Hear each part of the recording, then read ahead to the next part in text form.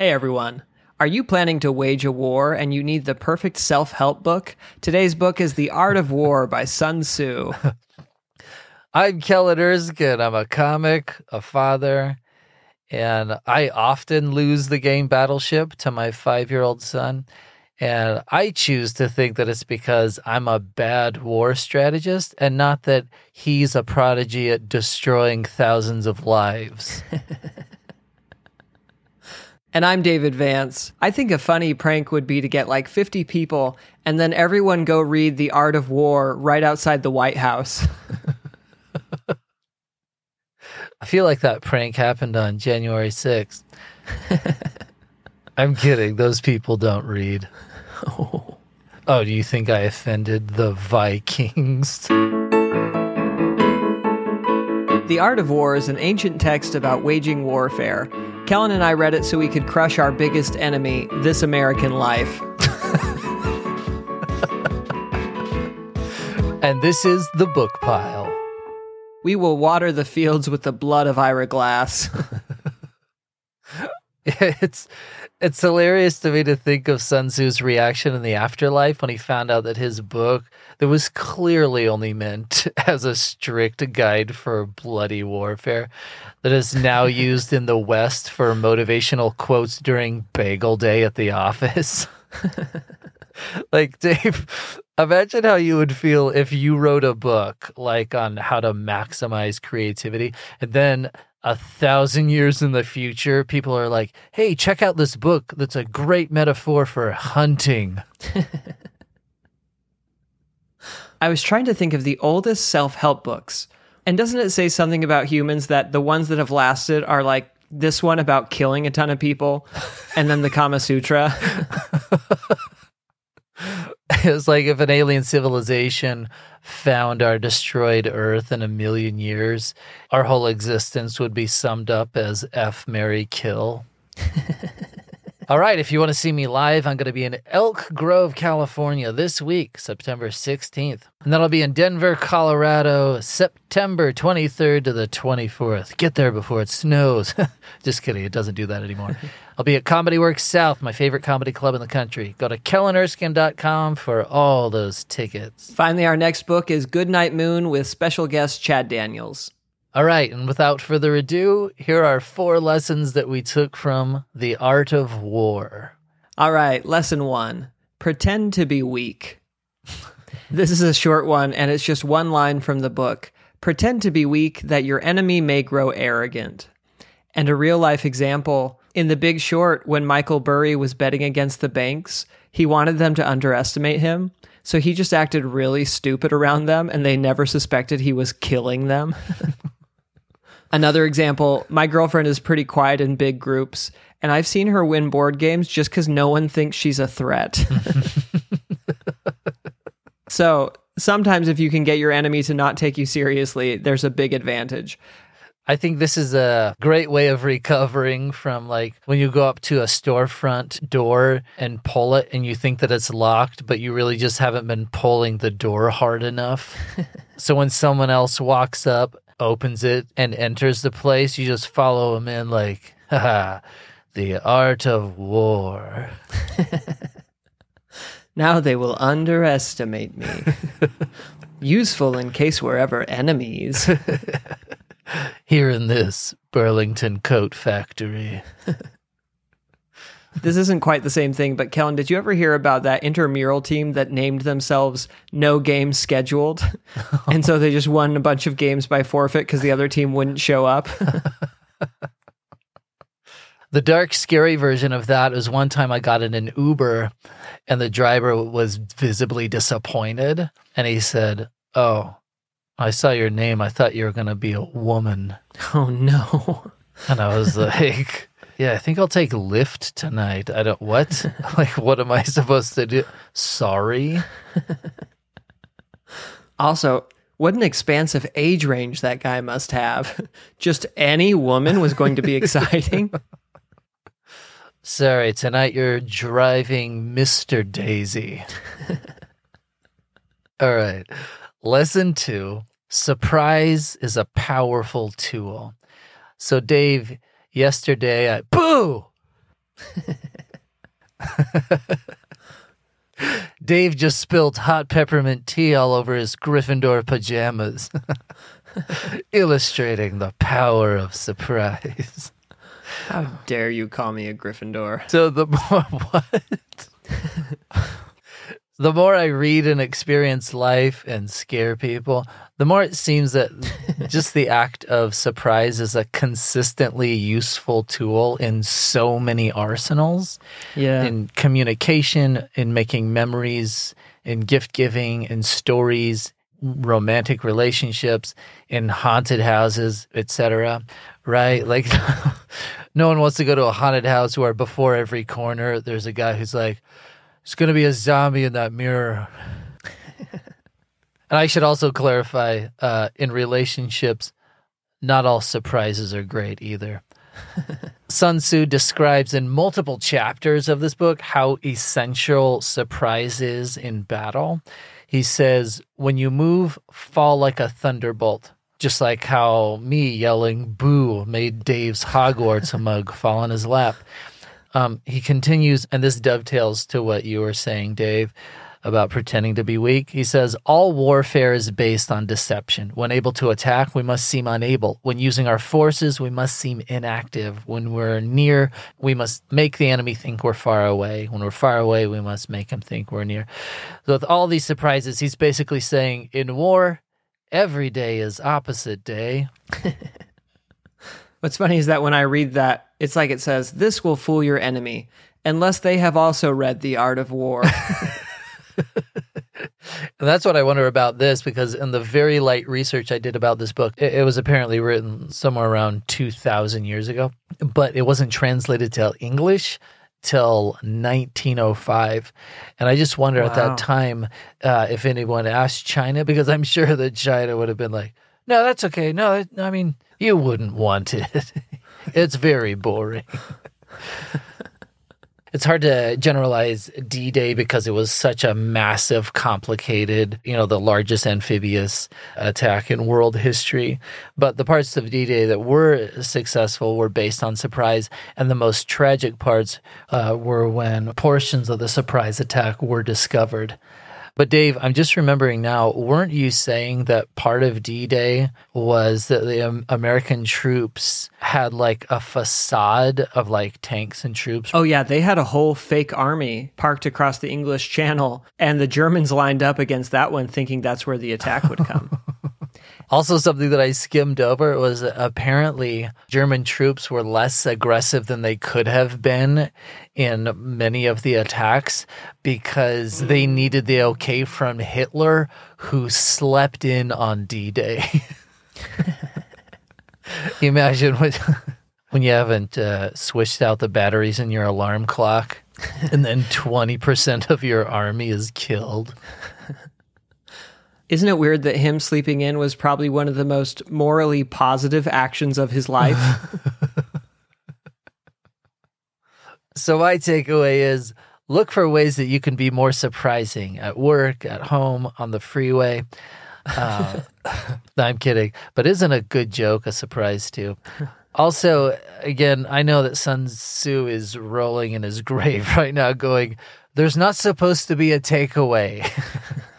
Other than you should surprise people in order to kill more of them. He would definitely run a horrific haunted house. I was listening to an interview with Paul Simon where he said, it's so important to be surprising in art because if you're not surprising, the audience gets ahead of you, and once they do, they stop paying attention. And he surprised Art by firing him from his band. Oh, did he? No, I don't know if that's how it worked. I just thought the joke was funny. All right, lesson 3. Use peer pressure. This is a short one. He talks about why they made armies march in these big groups, and a big part seems to be peer pressure. He says, in a single united body, it is impossible either for the brave to advance alone or for the cowardly to retreat alone. And I gotta say, it'd be harder to be a coward if to do it, I had to run in the opposite direction of 199 of my buddies. Think of me sprinting alone across a field, my mess kit clanking against my backpack, with everyone I know watching. Anyway, a great piece of advice I got was make friends with the kind of people you want to be, because the peer pressure just makes it so much easier. That reminds me of the story of the inception of this podcast, where I wanted to do a podcast and you were reluctant. So then I invited over like a dozen other podcasters and we all tried to make Dave smoke cigarettes with us. All right.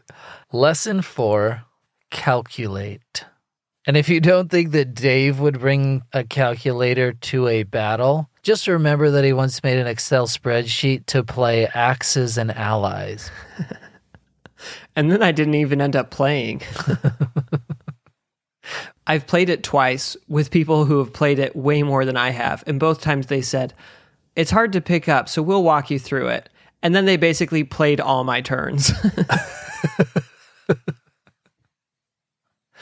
Yeah, I have to say I'm already not a big fan of games, board games, card games, etc. But I'm especially not a fan of those games where every time it's my turn, someone starts a sentence with what you're going to want to do. Because first of all, it's not true. What I want to do is leave. So Sun Tzu says, quote, "The general who wins a battle makes many calculations in his temple ere the battle is fought." Dave, have you seen Free Solo? No, people keep telling me I need to watch it. So it's this documentary of Alex Honnold who attempts a free solo climb of El Capitan, meaning climbing it without ropes. El Capitan in Yosemite is the tallest granite monolith in the world, at least if you believe the conspiracies of Wikipedia. At 3,000 feet, it's taller than 2 Empire State Buildings on top of each other, or 30 skyscrapers that are each 100 feet tall. I still don't get it. Do you have more examples? Or 7 football fields standing up. You know that I hate all of those things when people compare something. It's like, no, I know what 3,000 feet is. Like, it's not going to make more sense to me if you break it into thirds. It's taller than 8 guys. In the documentary, he tells the story of when he climbed Half Dome without ropes. The flat side, not the tourist side with built-in handrails that I climbed when I was 14. But he mentions how sloppy he felt doing it, even though he made it, because he hadn't climbed it enough beforehand to make an exact plan. Oh. He also brings up how anticlimactic it was because he wasn't doing it for the fame. And when you don't tell anyone that you're doing something like that, especially on a tourist destination like Half Dome, no one knows what to think when they see a guy just climb up over the edge. I dropped my camera.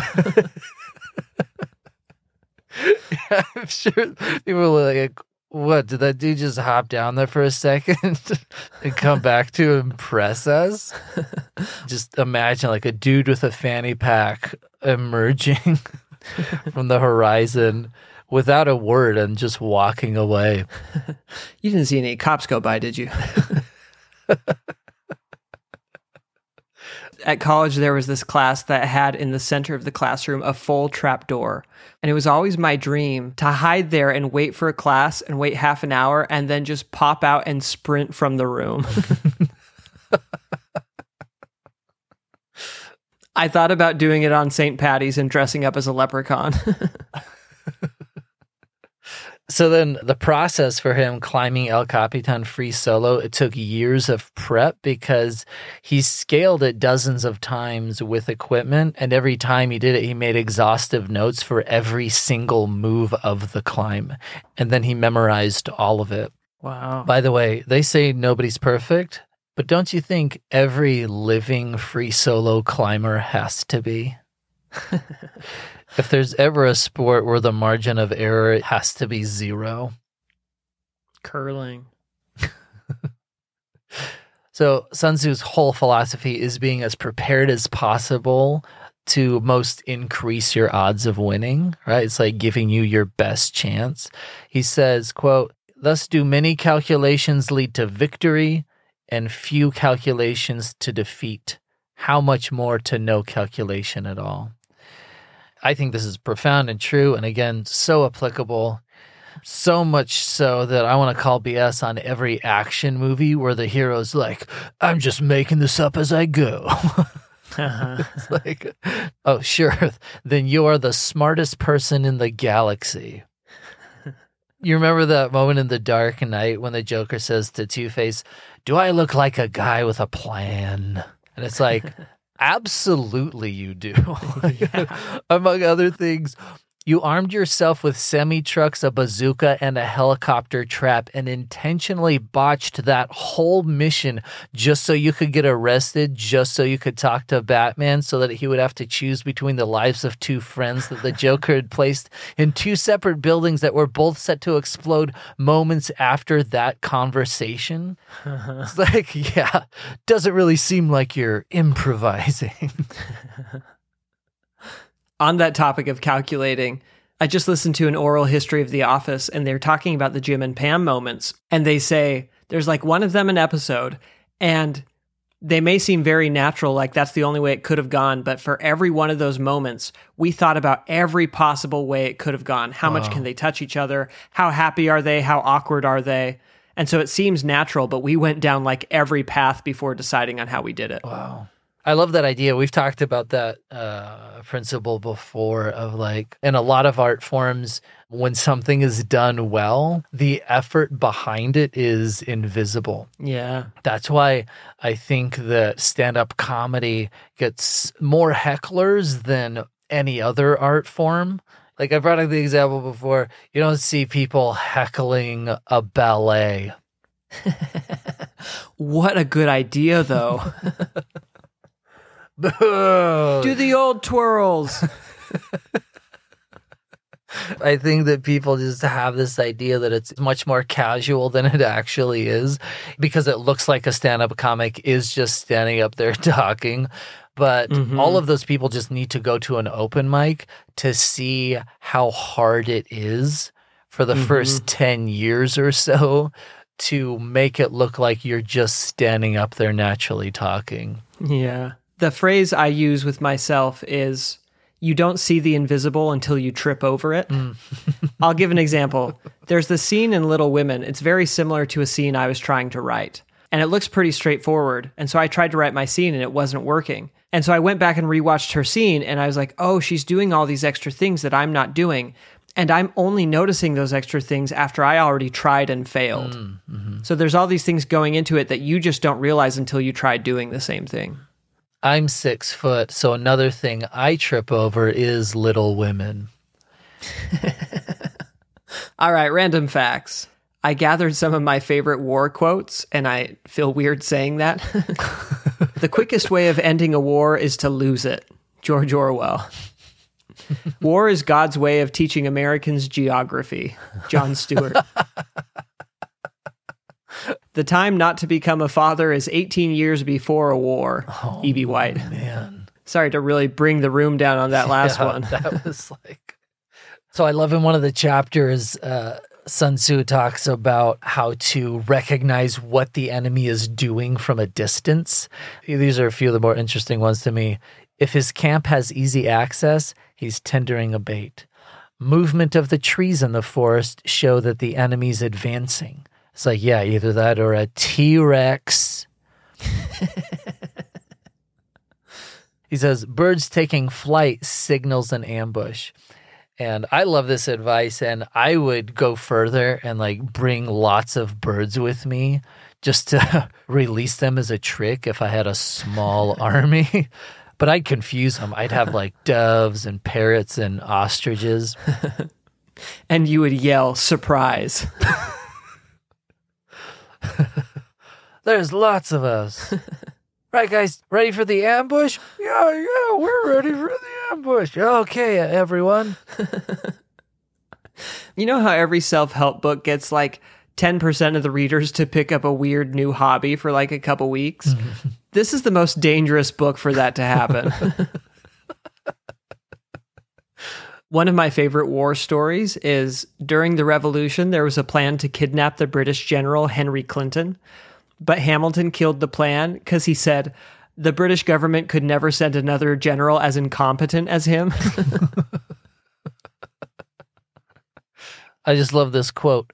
No ruler should put his troops onto the field merely to gratify his own spleen. So if there's any lesson in this ancient text. What if there are just more of these cultural associations that have been lost to history? Like, the heart is where you feel love, spleen is bloodlust, lungs are tickles. For various reasons, none of my brothers have ever beaten me in a game of Risk, and we used to play a lot. And there was this one New Year's we were playing for hours, and my brothers Ben and James had me on the ropes. I was about to be defeated. And James realized if he killed me, Ben would be the most powerful, and he would be the first person to have ever beaten me. So James turned on Ben and destroyed him instead, and then I won. I really hope James did not enlist. Fast forward 15 years into World War III, and he's just like kamikazing everyone. He's like, we're going down. There's no way I'm letting the French take this war. Sun Tzu says, peace proposals unaccompanied by a sworn covenant indicate a plot. And it's like, oh, really? Like if a guy rides up on a horse with a white flag and he's like, hey, truce, huh? Let's shake on it. But he's crossing his fingers behind his back. So, Dave, what's the bravest thing you've ever done? I don't actually know that I have an exciting answer to this. My true answer is stuff like leaving med school and leaving consulting to do more comedic stuff. The fun answer is there was a week where I paid bail and ransom in the same week. Whoa. Wow. I don't want to give details, but the bail and the ransom were both successful. Although the bail guy did not pay me back, even though he promised. In terms of security of investments, I think it's bonds, someone else's bail. Man, the ransom thing. I can't even imagine being asked to help someone with ransom. I think I would be like, I don't give in to terrorists. Those sound like crazy stories, and now mine's going to seem less good. You just pulled your own lesson over me where you pretended to be weak, and then you were like, oh, also I saved a life with ransom money. So the bravest thing I've ever done, I was in an ice cream parlor. Stay with me. And a bat flew into the place. No. And everyone lost their minds. Wow. It was like a room full of Bruce Waynes. And I realized, oh, I guess I'm the only one not afraid of bats. It was pretty hilarious. Like, it was swooping in circles and everyone was hitting the deck. And I rose from my booth like Superman. It landed on the floor, and I just sort of like crouched down and gestured my hands toward it, and it jumped a few feet and landed again. And I kept doing that and guided it out the open door, and I got a standing ovation. Wow. I have to say, I've done thousands of comedy shows. This was the most satisfying applause I've ever experienced. Kellen, if you want, I will run onto the stage at every one of your shows with a gun, and you can disarm me in front of the crowd. Anyway, check out my new show on Animal Planet, The Bat Whisperer. Also, when that thing was flying over the open tubs of ice cream, I'm pretty sure it dropped some guano and started COVID. All right, to recap, our favorite lessons from The Art of War. 1, pretend to be weak. 2, surprise is a powerful tool. 3, use peer pressure. 4, calculate. And 5, build a Death Star.